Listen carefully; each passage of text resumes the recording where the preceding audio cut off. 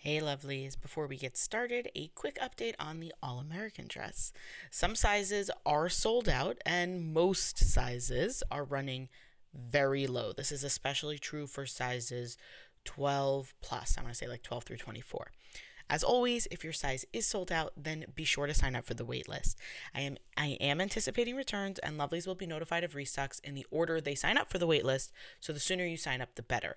I do it this way to avoid the mad dash that is a restock notification when there's really only one or two for, dozens of people.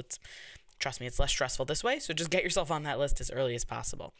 If you're not familiar with the All American dress, it is my most perfect version of the classic denim shirt dress, featuring a classic shirt collar, flared shape, slight puff sleeve, and gold stitching details.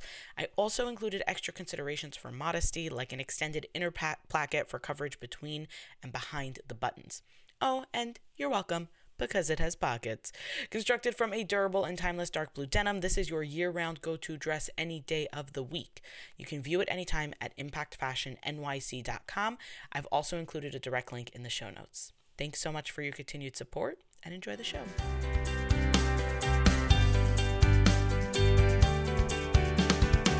From Impact Fashion, it's Be Impactful, a show about the women making a difference in their own corners of the world.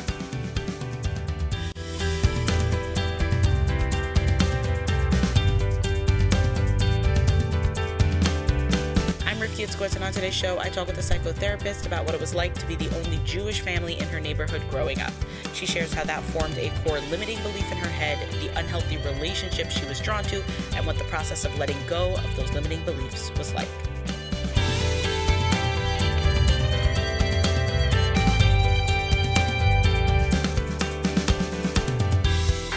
Anna Sherman's life has been a bit of a wild ride, and we do get into that in this conversation.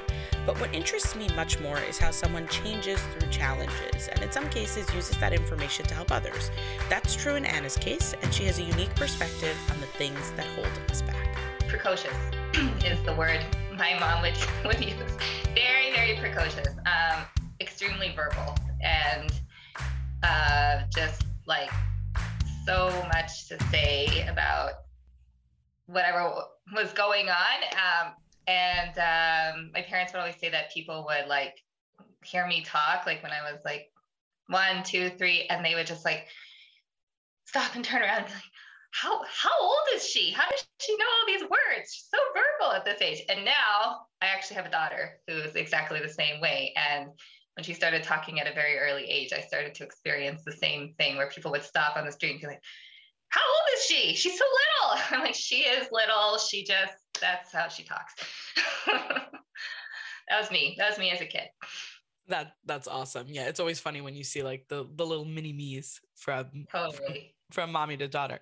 So totally. I know you as a psychotherapist, and as someone who works mainly in the Jewish community and does all of this like very interesting work around therapy and all of that in the community. And I'm so curious, what got you interested in that? What made you drawn to the field? Sure. So correction, actually, I don't work, I would say client-wise and even student-wise, because I'm also a clinical supervisor. Most of my clients, I would say, are not Jewish, actually. I work with all different populations. I would say maybe sometimes it's about 50% of my clients are Jewish. Sometimes it's less. And then the rest are a whole wide spectrum of cultures and backgrounds. What got me into it? So I had a very rough couple years from, I guess, about the age of 20 to 26. Very difficult, very up and down roller coaster. Culminating in a pretty abusive marriage. And when I left that marriage, when I ultimately decided that I needed to leave that marriage, I then had a major shift in my life. And I'm summing up a lot of years in like a short explanation, but basically, like, in the therapy world, we talk a lot about core beliefs and limiting beliefs. And I basically found myself at a turning point in my life where I needed to reassess my core beliefs, and I realized that what I really believed about myself and about what was expected of me and what I needed to do to live and to survive in my life, it wasn't serving me at all. These core beliefs and these they were actually very limiting beliefs, and they weren't serving me at all. And I needed to really reassess what it was that I believed about myself and about human nature, and what life was really all about. And that's when I made that big shift. And as soon as I made that shift, my entire reality started changing for me, and everything started going in a completely different direction. A lot of messages that people had been giving me over the years, I found were actually not applicable to me. They were not true. They weren't working, and I had to switch it up, find a whole new way of thinking about things, and suddenly everything just started falling into the right direction. It was definitely a process, but it wasn't such a slow process, to be honest. As soon as I shifted my mindset, things really started moving along in the right direction. And that ended up, I would say, like a year later, I very randomly met my husband. Not so random, but I was not looking to date or get remarried or anything. A family member thought of my husband for me, and it was a very easy, game-changing kind of experience. And life finally settled down when we got married. And then that's when the next shift started happening, where I found a lot of people were coming to me for help. And at the time, I was not a therapist. I was working in the Jewish nonprofit world. And a lot of people who I just, friends, or even like not even friends of friends, people who I really barely knew, they had heard about some of the struggles that I had been through, and divorce, and personal difficulties and whatnot. And people started reaching out to me, just like, can we talk? Can I pick your brain? Can I get your opinion on something? Dating, this, that, relationships, family stress. And I just ended up finding myself spending a lot of time helping people. And people started telling me, like, you should do this for a living, Anna. Like, why are you not a therapist yourself? Like, you would be so good at this. I was like, oh, okay, cool. Like, that's a lot of school to do a master's degree. Like, I could, but like, that's like a big commitment. But I was kind of ready for a change. To be honest, like the Jewish nonprofit world in Toronto is like pretty small compared to what I was working with in New York City when I worked for Asia International, and there was like endless opportunity. And then in Israel, where there was like more endless opportunity. And then I was like back home in Toronto, because my husband and I are both from here. He's from South Africa, but he grew up a couple blocks away from me. And so, I was kind of looking for a change, and I was like, you know what, I really am good at this apparently, and I do love it. And I started reading kind of more into different kinds of therapy, and I just realized it's such a diverse world out there, and like, you really get to tailor your career to what works for you. There's just so many options, and it's a lot about hard work and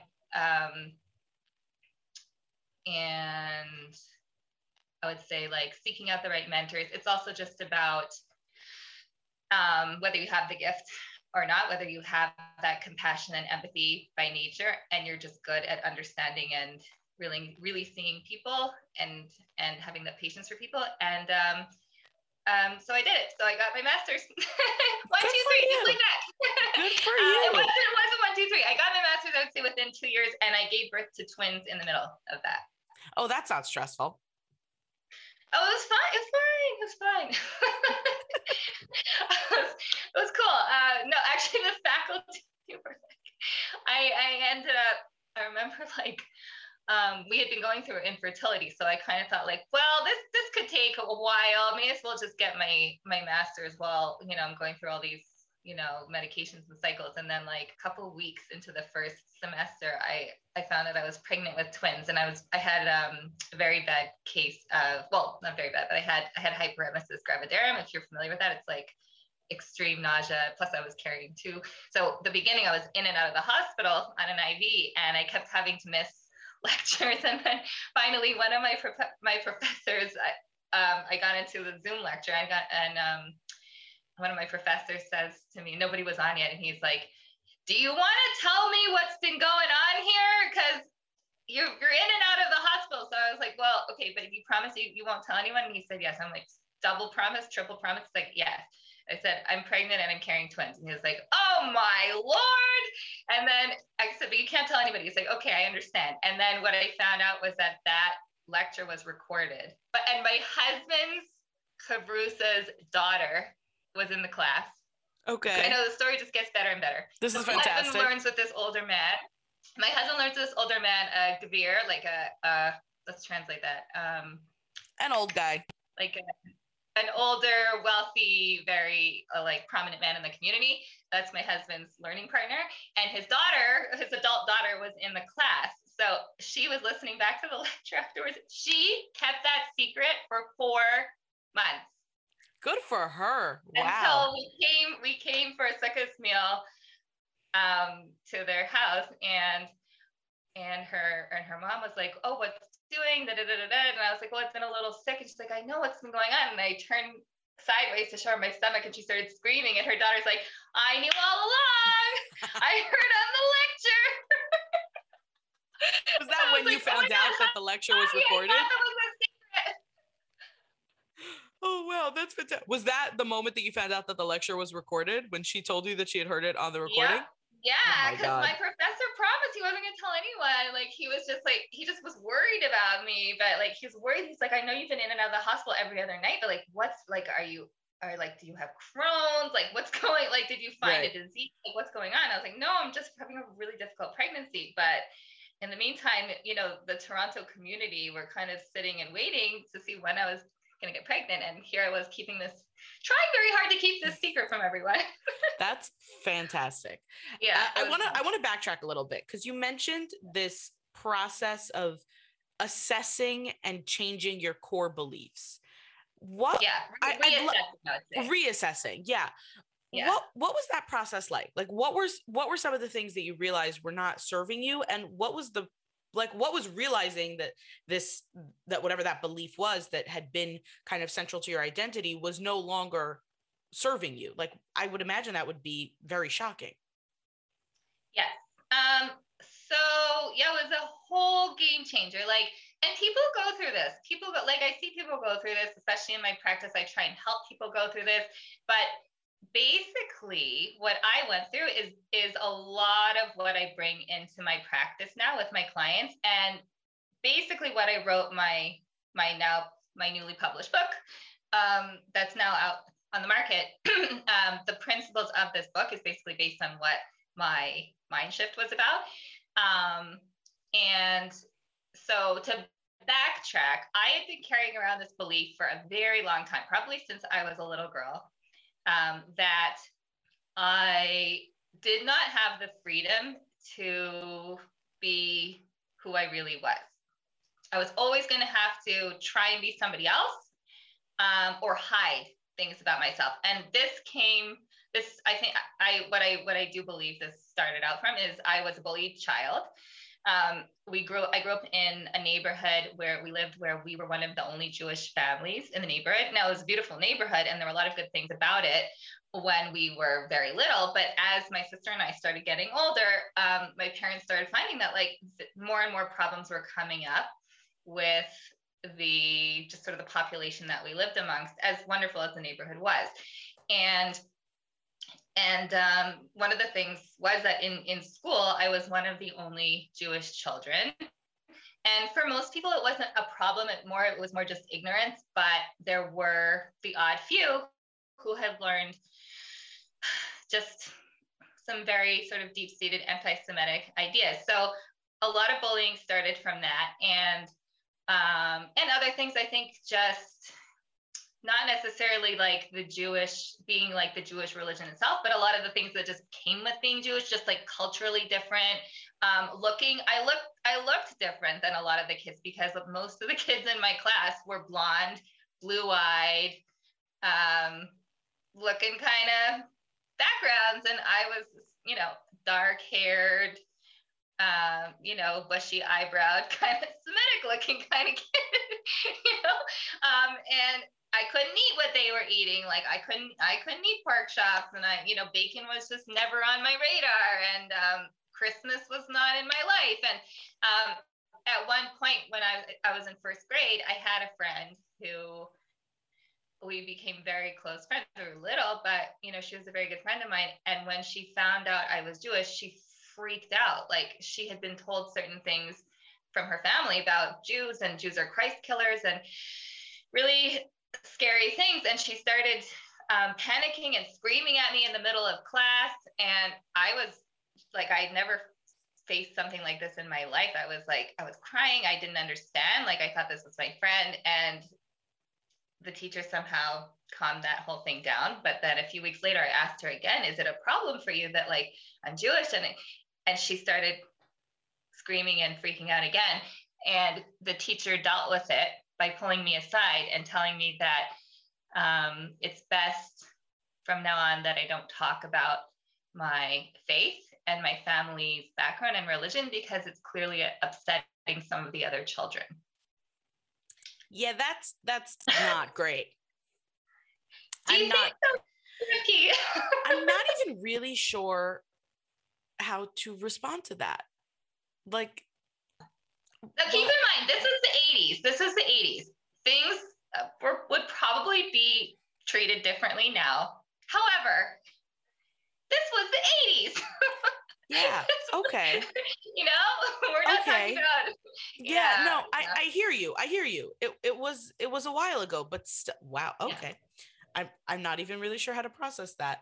So, right. So you hear that. So that was like the beginning, I would say, just being a bullied child, being told by an adult that like, you're okay, and we love you. You're welcome in the class. You're a good student, but just don't talk about your religion too much because it's upsetting some of the other kids. So that kind of put a core belief in my head of like, well, who I really am, the essence of who I really am, my gene pool, the way I look, the holidays that we celebrate or don't celebrate, the foods that we eat or don't eat. This is all stuff that I need to hide or tone down about myself. Don't talk about it too much. Don't make a big deal. And if I do talk about it, then I clearly don't belong here. I'm not accepted. I'm not really wanted. So if you want to be wanted and fit in, and just don't talk about it. That core belief sort of carried with me for a very long time because a lot of things happened over the next several years. Like we moved to a new neighborhood, and I started going to Jewish school. I started going to Jewish day school, and then I became frum at a very, very young age. So that was all like, to me, it was like everything I wanted, and it was all very exciting, but it wasn't a piece of cake, like becoming frum at a very young age. So then suddenly that was an issue in my home because my parents, although as very traditional as they were, that they did keep somewhat kosher and they were traditional people, having a frum Shomer Shabbos daughter who, gave up her jeans and put on a dress, that also wasn't easy. So then how old were you when you decided to become frum, to become fully religious? So I started the transition at 14, not transition. I started the process at 14. That's really little. I would say, if anyone's listening to this, I would say that's too young. It's too young. It was the right thing for me. I never went back on it, but it was. I can imagine that being really hard. Well, just for context, 14, you're in 8th grade? I was in grade 9. Grade 9. Okay. So your birthday is earlier in the year, but you're you're a freshman in high school and you're living at home, and there are just elements of being fully religious that are really hard to do if you're not in a home that is religious, like you mentioned, with kosher and Shabbos and all these things. I could imagine that being a really just like a source of contention, I guess, between, like, I'm sure your parents are wonderful people, but it's confusing when your kid wakes up one day and is like, by the way, can't eat anything that comes out of your kitchen. I mean, so no, they weren't confused. They were not confused because they know a lot. I have to say, they're not they're not religious people, but they know an awful lot. I guess if you want a little context, my mother's father, so my maternal grandfather, back in the old country in Poland, as a young boy, he was the middle child of 7, and he was, I guess, for lack of a better word, he was a Talmudic prodigy. And as his story goes, he at 10 years old, his chavrusa was 19, his learning partner was 19, and he was put into the smicha shir at 10 because there was no other, the kids his age, he was just he had far surpassed them in his learning, his levels of learning. He was a very frum young man. They escaped Poland very, very, very shortly before the war broke out. Just their family, the rest perished. And when he got to Canada, that whole religious mindset kind of disappeared for him because now he was in Canada. That's a very common story. It's a super common story. He then became a mathematical prodigy. That works. And graduated university, I think at 16. My mom would know better, but yeah, graduated from accounting, second in the province. Wow. At 16. So, but growing up like with a grandfather with that amount of knowledge, I knew a lot. And my mom knows a lot. Like she knew a lot of halacha. She knew all about like mikvah and nida and like a lot of kashrus, a lot of halachos. And my dad, he grew up in I would say like a less traditional home, but still he knew an awful lot. My father just knew an awful lot. And so I wouldn't say I grew up totally secular. And when I became religious, they knew what was coming. It wasn't like, what is this? They were like, oh, this. Like, she's doing this. We know exactly what this is. We've chosen not to do this, but she's doing it. She's doing okay, honey, we're all along for the ride. And it wasn't a surprise to them. And it wasn't a surprise to them. They knew it was coming. Right. Okay. I hear that. So yeah, the context is helpful here.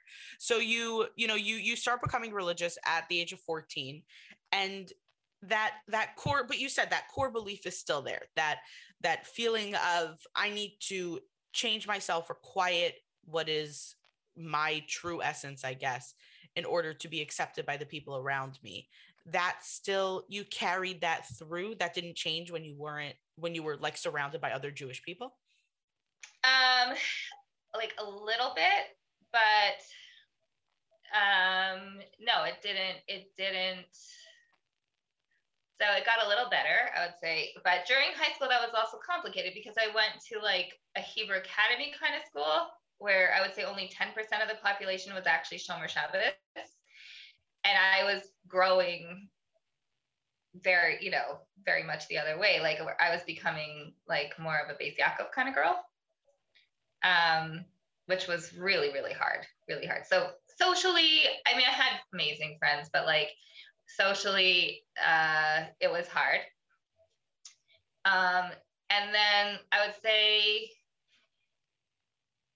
throughout high school, seminary, and post-seminary, I kind of had a pattern of getting into like not like very unhealthy friendships. Now, like I said, I did have some wonderful friends. I also had some very close, very, very unhealthy friends. What did those unhealthy friendships look like? So I used to have this pattern of being drawn to a certain kind of girl who was very exciting, very much a leader kind of person, very talkative, very smart, like, because I needed to be around other smart people, but very controlling. And I was very drawn to girls like this, and what I realized is they ended up actually being very drawn to people like me because I was somebody who really went along with a lot of what they wanted because I wanted to be accepted. I was very like afraid of like, it was like when I was little, like I got to really hide. If I don't agree with her, well, she's going to drop me like a hot potato. I'm not going to feel accepted. I'm going to be alone. I'm going to be all alone with no friends, very left out like I was as a little girl, and I can't go back there. So that was what was basically going on in my conscious, subconscious, whatever you want to call it. I don't know. I think a little bit of both.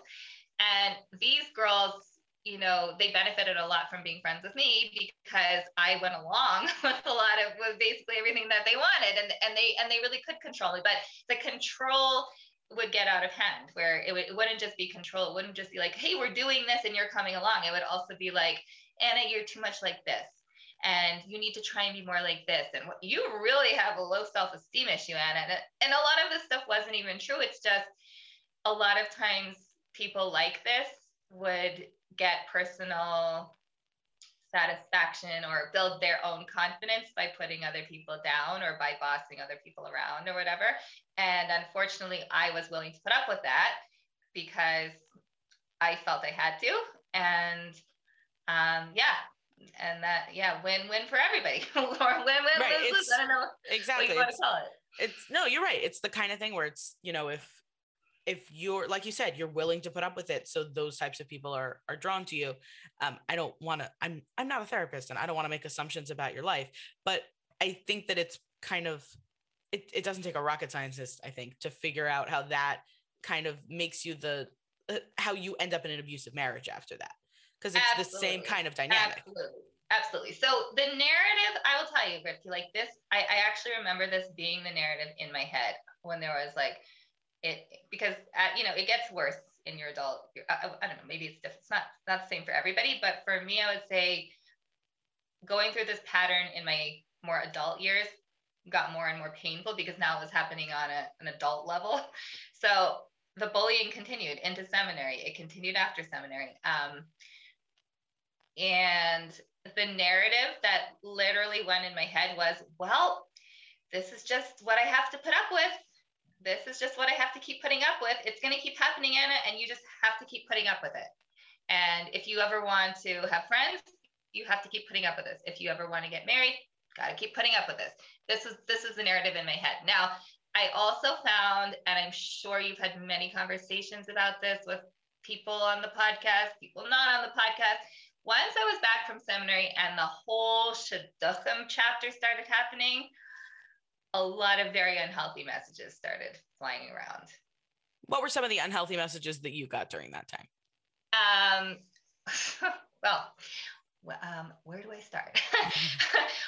Well, let me take a look at you. Well, okay, you've got you're really slim and you're a beautiful girl. So you've got that going for you, but don't talk too much about your family. Yeah, that pretty much sums up literally everything bad. Yep. Yep. No, you're right. It's, and you're right. We have had this conversation many times on the podcast. I've had this, I mean, I don't even know how many times in off air, I guess we could say, but yeah, once you enter that chapter where it's, where the goal is to be in a couple. And a lot of times, I would say not most of the time, that seems too harsh, but plenty of times there are people who are so focused on that end goal of I need to be with someone that they lose sight of, well, that means that like, let's take a step back and let's make sure that we're ready to be in a relationship. Let's make sure the other person is ready to be in a relationship. Let's make sure this is a relationship that could work. Let's take time to get to know each other. Let's take a look at the things that actually matter in the context of a relationship, and not just, the fact that you're pretty or skinny or what kind of family you come from, because those don't really matter in a day-to-day marriage. So yeah, definitely I can see how that would make things go a little bit off the rails. I'm curious for you, this reassessing that you call it, here's where my curiosity is. And this is a rude question, so feel free to not answer it. Sure. But I mean, at a certain point, you left this marriage, and you got out, which congratulations to you. That is a huge thing. And I'm curious if, like, where that timeline works out in terms of, did it just get so bad that you said, I need to get out of this, I can't take it anymore? Or had that reassessing already started happening and you realized, I don't need to put up with this and I deserve better? Like, what made you have the courage to leave? You said from when you were 20 to 26. So I'm going to assume that your first marriage lasted around 6 years. Apologies if that's incorrect. No, wrong. Okay. So, like, I'm This curious marriage, marriage was 1 year. It was 1 year. Okay. So how it did was that? a very extreme case. Very, and I'm not going to go into detail just for, like, I don't, like, for anyone knows who my ex is, I don't want to, like, your privacy is very much respected here. It was an extreme. Yeah, but no, it was a very, very extreme case. I would say it was a classic case of domestic abuse, a classic case of narcissism. In other words, when I was dating him, I was like the princess, wining, dining, the nicest restaurants, the most beautiful compliments, always thinking about what I would want to do, like taking me to, museums that I loved, or skating, which I happen to love because I'm Canadian. We all skate. And yeah, he really won me over. And this, to me, it was different than a lot of the other guys I had dated, who were all just about like the checklist, or just kind of being a bit immature and just like showing up late, or taking me to like places I didn't enjoy, or not being able to hold a conversation, or whatever it was, just things, you get tired from dating after a while. And so I just felt really deeply valued, which is very common in cases like this, where they know how to play the game, where like they know how to show interest in things that you like to win you over. Literally the night that I got married was when the mask came off. Yikes. And everything, and then I was a slave for the next year. Yikes. I'm first of all, I'm so sorry that you had to go through that. What made you get out? Like, had you already, but at the time when you were leaving this relationship, had you already started this reassessment of your beliefs, as you call them, or did that come afterwards? Yeah, no. So good question. So at the beginning, I was really confused. I was really confused, like what happened to this nice guy that I thought I married, and he plays a very big tzaddik, on a righteous person, to the rest of the world. Yeah, behind closed doors, it was a living hell. It was an absolute living hell, and I was living in fear most of the time. Fear for my safety, fear for my sanity. I just never knew what was going to happen, from one day, even 1 hour to the next. I never knew what kind of scary, hellish thing was going to happen. And I was getting some terrible guidance, because we would go to, it's also very common in relationships like this, we would go to many different therapists or coaches or whatever, and every time they would tell him, this is a problem, you need to stop, or you need to whatever, then suddenly, oh, that's not a good therapist, that's not a good coach, we're not going back to them. So, every week a different, or every month a different person. Finally, and I was getting some pretty, we were getting some pretty bad advice from what I would say well-meaning people, like people from the community that, this was in New York, but people from the community that were trying to help, or saw that I was struggling, and they would say like, oh, it's important to, be patient. Rome wasn't built in a day. I was told actually by a well-meaning couple that we were friendly with, an older couple, that said, sometimes this is what God just wants of you. And it might be difficult, it might be scary, but there were many tzaddikim, many righteous rabbis, that we read about, who were married to terrible shrews, and they stuck it out, and that was their tafkid, that was their mission in life. Maybe this is your tafkid. And I was somehow like, okay, this isn't sitting well with me, but okay, I'll tolerate this for a minute. What ended up happening was I made a very good friend through my work. I worked in Kiru, and I made many good friends through my work, but this was one in particular. And she and her husband were still very close to this day. And she saw right away, like she saw through the facade, and she would see me crying, and my ex did not like me going out with her, like, because he knew she was onto Mm-hmm. And she said, you have to get to this therapist. She said, it's actually really helped me. He's actually really helped me. So this time I made the choice to go to a certain therapist, and I didn't really care what my husband at the time had to say. We went once as a couple, and the therapist, I mean, I learned a lot from him, but he sat, he watched, he listened. And then at the end of the session, he said, okay, from now on, I'm just going to see Anna alone. So my husband at the time thought that meant that because I was the crazy one, I'm right. That's the best outcome. Right. So he was like, yeah, for sure. Yeah. And Anna needs help. Yeah. So that's good. Yeah. You can see her. So I'm like, okay, good. Fine for me. And the next 6 months in therapy with this therapist, with this clinician, were basically spent doing this mindset shift of like that all these core beliefs that you've developed about how this is just stuff you have to put up with. This is your mission in life. You are not deserving of anything better. These are all lies. These are all lies. They're not true. And that like really all I had to do was make that shift.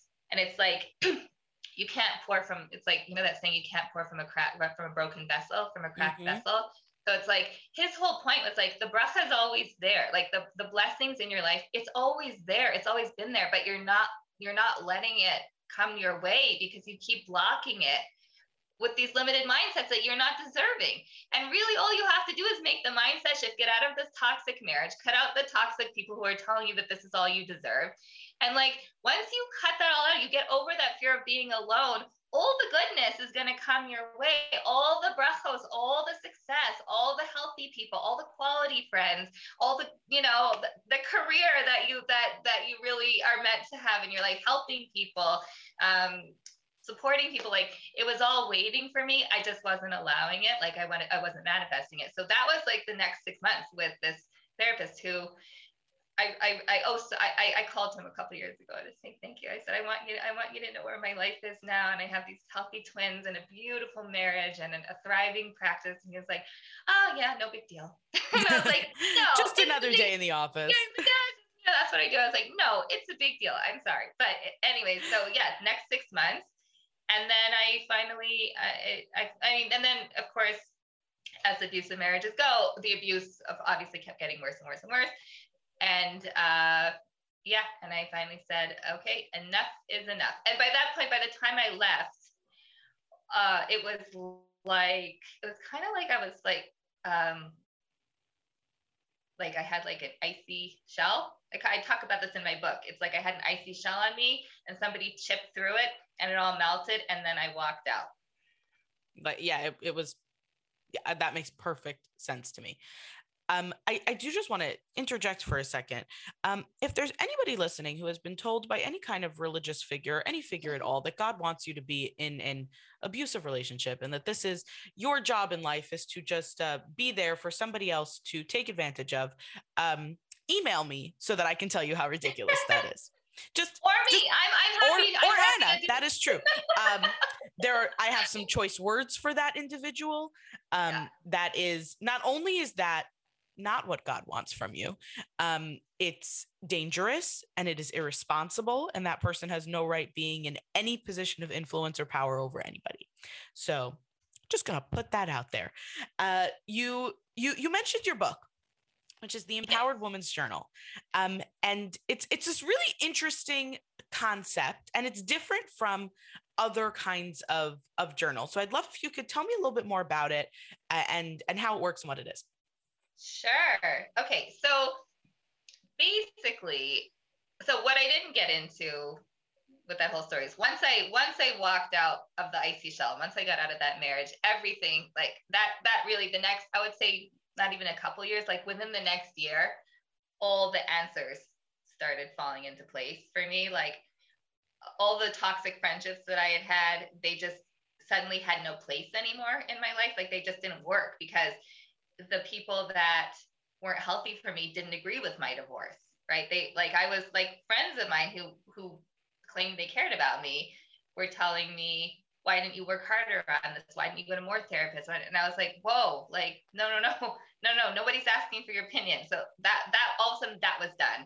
And any kind of people that were telling me that I'm not going to get remarried because now I'm divorced and those people were now done. And I didn't care. It's like I wasn't even afraid of what they're going to think or what. It's like I just hush it, didn't care. And that's when I started developing this mindset of empowerment, which is what my whole book is based on, is like female empowerment. And it's not about women being bossy or women being know-it-alls, or it's not even about being like hardcore feminists, like bra burning feminists. It's not about that at all. It's not about that at all. It's about women having the freedom to make choices that are strengthening and that actually work for us. And part of doing that is by being authentic and not putting up with things anymore that don't work for us. So just getting out of this mindset of like, well, this is just what I have to put up with. Like, no, you don't have to put up with it anymore because it's not working for you. It's not benefiting from you. It's destructive for you. And by putting up with so much toxicity in your life, you're holding yourself back from living how you're really meant to be living, from being in healthy relationships, from having healthy friends, from doing jobs that you really love, from being in an environment that is wholesome to you. That's part of being empowered, is also just being real, being yourself, being authentic. And there's just so many ways that people hold themselves back from it, and then so many ways that they can move past that and jump into it. And then the third element of the book, which I also, third element that I also really use a lot in my practice, is intentional living. So in other words, how many people are waking up every morning, going through the motions on autopilot, doing what they think they're supposed to be doing what they think is expected of them, doing what everybody else wants of them, but they feel nothing. They feel nothing. It doesn't speak to them. They have no purpose. And this honestly can be a big source of what leads into depression and anxiety, because if you're not living with purpose every day and you're not living intentionally, making decisions based on what you really believe in, then it can lead, you can end up feeling really lost. You completely lose yourself, your identity, your self-worth, your value. And yeah, that can easily lead people into depression. So living intentionally is, I would say that's something that everybody deserves to be doing.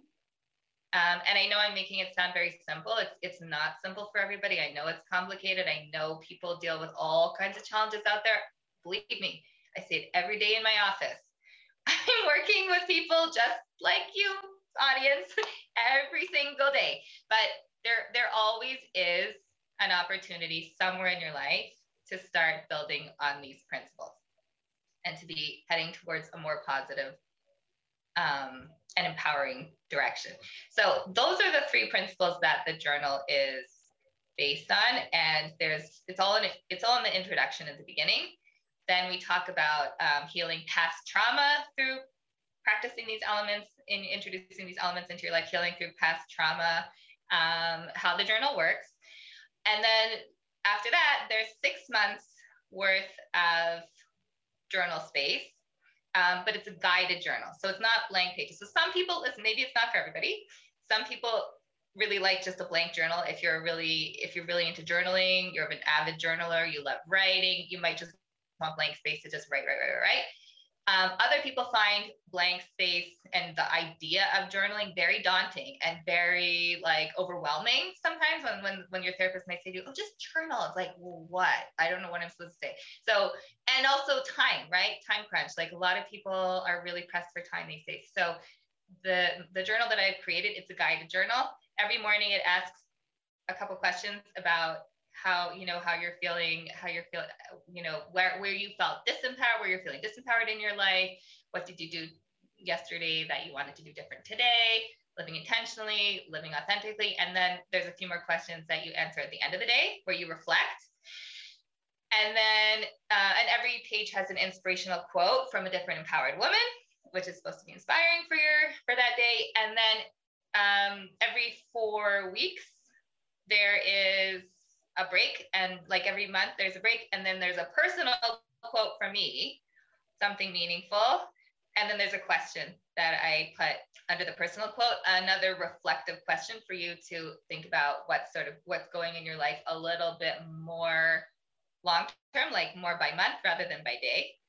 And then this journal is 6 months worth, and it's not done by calendar. Like I leave the date blank so you can fill in the date. And so far, people they're finding it helpful. They're enjoying it. I thank God. Yeah, I'm very happy with how it turned out.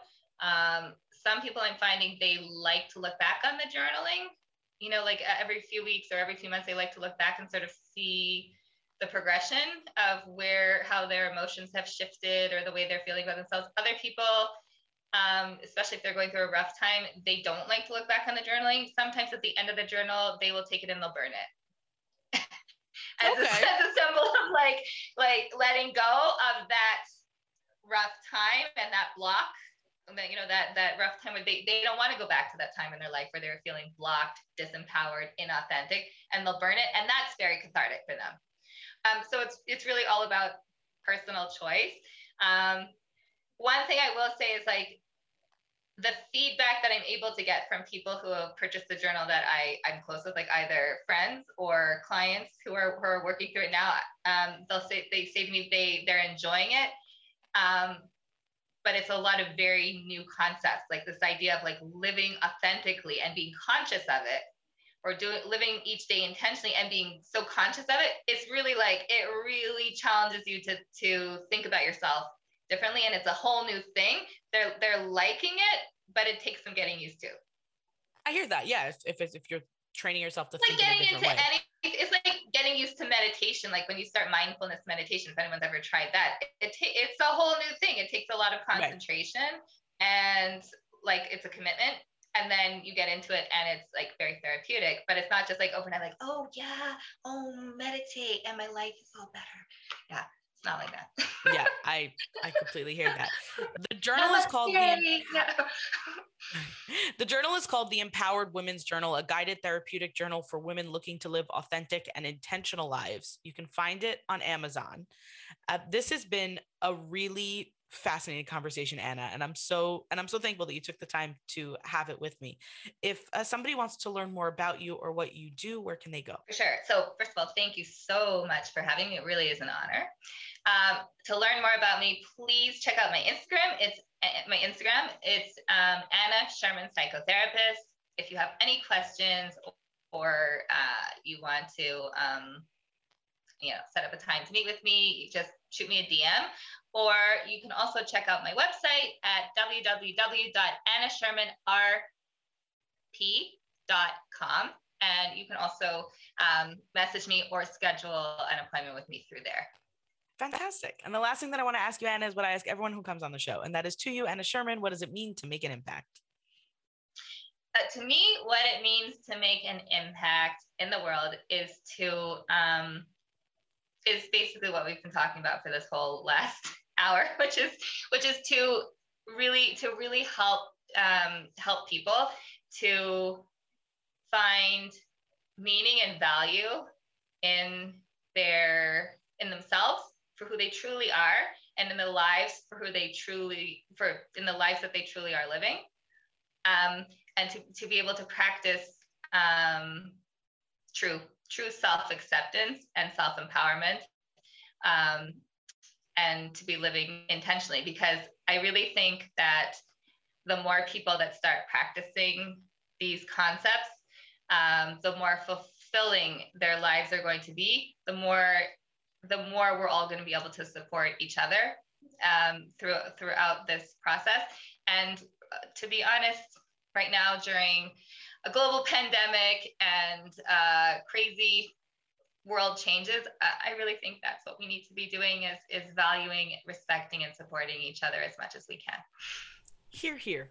Thank you very much for coming on today, Anna. I really appreciate it. Thank you. Thanks for listening. If you'd like to learn more about Anna, her links are in the show notes. The Be Impactful podcast is a project of Impact Fashion, the clothing line I created because I believe that we are all deserving of the beautiful things life has to offer. See my modest designs that are available in sizes 2 through 24 by going to impactfashionnyc.com.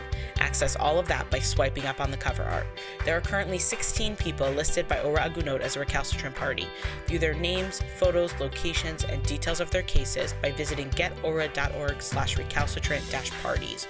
The episode art was designed by Michelle Moses. Original music composed by Nissan Fetman. This episode was produced and hosted by me, Rifki Itzkowitz. Catch me on Instagram and Facebook at impact.fashion.nyc. As always, here's to making an impact together.